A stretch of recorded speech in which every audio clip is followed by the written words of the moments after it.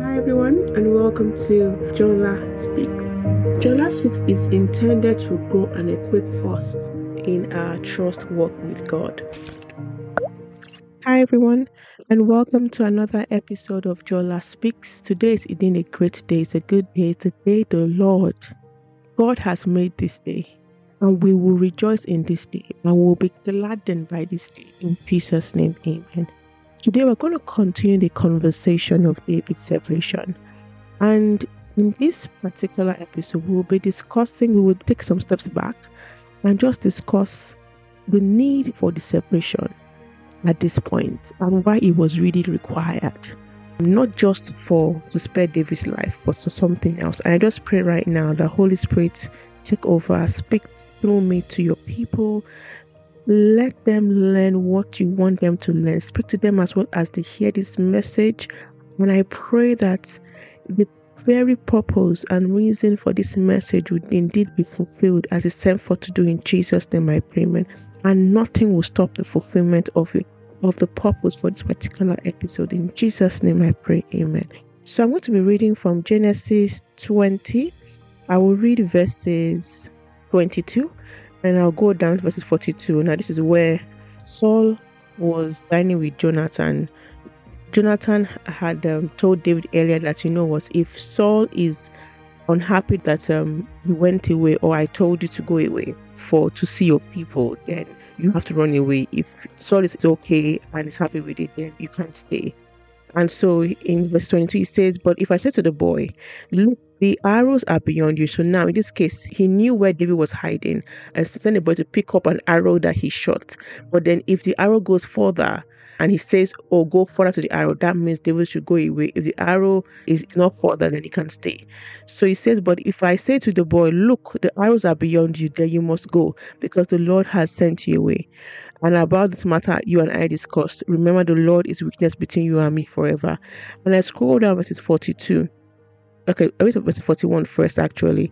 After the boy had gone, David got up from the south side of the stone and bowed down before Jonathan 3 times with his face to the ground. Then they kissed each other and wept together, but David wept the most.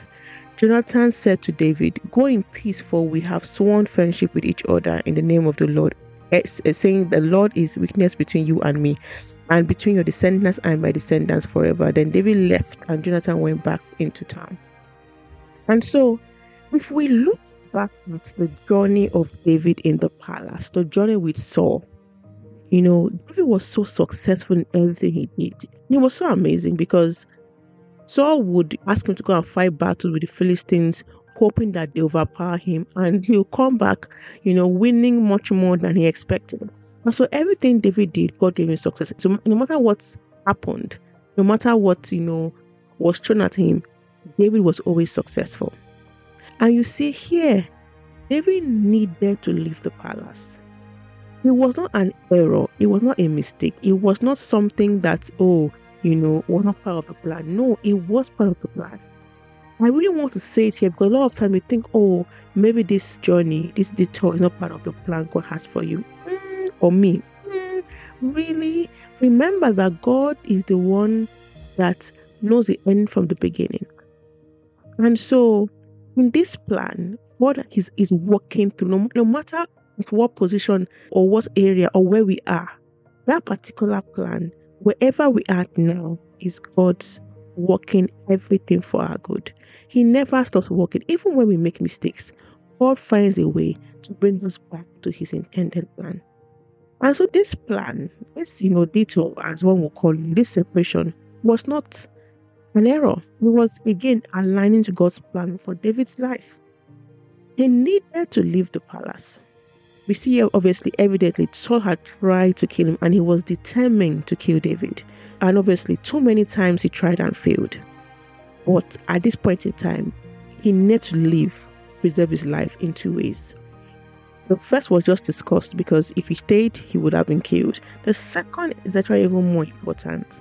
Now, David could have said as well, I have noticed that Saul gets offended or angry at me when I have victory. So perhaps I stop fighting battles that will make him get upset. Perhaps, I would stop myself from shining because of Saul's insecurities. Perhaps that's a good way to survive around Saul. Sadly, that could have been a thought. Like, how does one stop themselves from being successful, shining because of someone else's insecurities? So, if David did that, he would have been pushing and pressing down the anointing or covering the anointing to be able to appease to Saul, to be able to not hurt Saul's feelings. And by doing so, dying himself, because he's not only actually dead, like if Saul killed him, he's killing his dreams, killing the purpose in which he intended to live, to shine, because of somebody else's, Saul's insecurities. That would have been even worse than dying or death, because he's living, but at the same time, he's not living God's purpose for his life. This is why he had to leave, because those were the choices. Either he dies by, Saul, or Saul finds a way to kill him, or actually he dies inside, which is very sad. But because God called him to be a king, God needed him to win battles. God needed him to fight battles. God needed him to shine his light. God needed him to be the leader for which he called him to be of Israel. He had to leave. He had to leave. As hard and as painful as this sounds, he had to leave. When I write here that we can be in situations where we feel trapped, under ceilings, we actually feel ourselves stopping ourselves from shining, not to offend others. I laugh because I have been in this situation before. But let me just tell anyone listening to me today, you see the sky is blue and it is never ending, no limit. Now, obviously, if you study the earth and all that, you see that there's the total side of the earth, right? Now, see space. Space is endless, right? Then see heavens. Heavens are endless. If your shining is offending somebody else, if you're shining in your own space, when the whole sky is this endless and earth is this endless, if you are offending somebody because of your shining, because you are doing what God has called you to do, despite the amount of things the person could have been doing, the amount of opportunity in the world, then it is not about you or me. It's about those people. And it's about their insecurities, like Saul. And honestly, they need to resolve the issues in their hearts. And maybe God is using this situation to kind of highlight those issues because they may not know. But no matter how they feel, no matter how they seem to be jealous or fearful of you and me for shining our lights, my humble advice is never respond by dimming your light to make others feel better of themselves or good. Because no matter how much you try to dim your light, it will still not stop them from being insecure, to not heal them.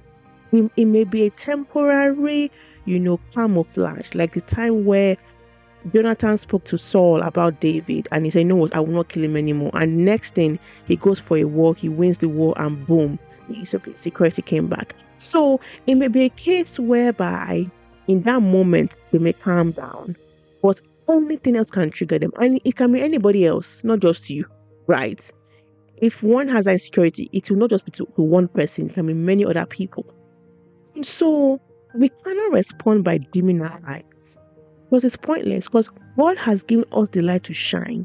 We can't say, let me cover it so people will not be offended. It's okay for them to be offended. Honestly, it's good, because it's leading them into speaking to God potentially to heal them from whatever is in their heart, so that they can also shine their light in the way and the area and the place God has asked them to shine their light. Never respond to someone's insecurity by dimming your light. Never. We will not take the problem away, and it will continue going. And guess what? When one is shining, sometimes, for example, for David, actually, God gave him success in everything he did. So you can literally be sitting down in your house or doing something very calm and trying not to get visibility, and literally people come and drag you from that place. So what do you want to do? Tell them, "Oh, don't come," one has to keep shining, because that's the reason why we are here, to shine our light for the world to see. People can see your works and glorify God in heaven and come to the fold. So there's no point dimming your light. There's no point. There's no point. And like I said earlier, it is nothing to do with you or me. Remember, it is insecurity about them. Everybody has insecurities, but that's their own insecurity. So they need to deal with their own insecurity so that they can shine. And now, so another thing to say is that one thing I've seen and experienced is that when people are insecure, like Saul, they start to be very erratic. They start to plot against one, make things very uncomfortable, because Saul was David's boss, so he could make his life uncomfortable, bite, spread lies about them and plot against them, whatever they do. We need to constantly remind ourselves that is their insecurity on display, not us. That is their insecurities on display, not us. This is not about us. We have to constantly remember that. And so when those things happen, my advice is to seek God on direction. What do I do? Like in David's case, David did not leave the palace immediately when Saul started having those fears of him. There were things he needed to learn, and God made him go through that till it was time for him to go. So you can ask God, or I can ask God, Lord, how do I respond to this? This is what's happening. And God sees everything. What do I do in this situation? How, Lord, would you lead me?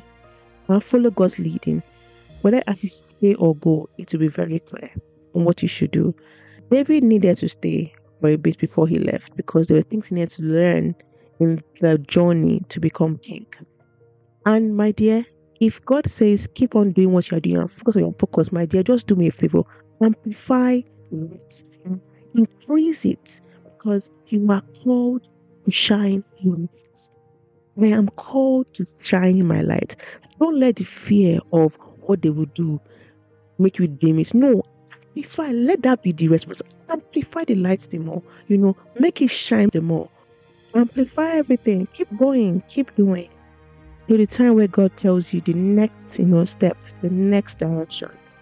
Keep at it. Don't let their responses or their mechanisms or tactics to pull you down affect you. I know it's not easy, because it does affect, but whatever it is, even if it's affecting you, keep on going. Don't let it stop you. Don't let it stop you. And that's it from me today. So thank you for listening to me today. God bless you. And I pray that if anyone here is in a similar situation, that God helps you shine that light so brightly to literally to the point whereby you're like, God, wow, this is really you. Continue to shine and such that even those people will begin to declare God's word, because they're like, this can only be the work of God that is being done in this person. That will continue to be billboards for Christ, shining our light for the world to see. In Jesus' mighty name I pray. Amen. Thank you for listening to me today. God bless you. I love you. Bye.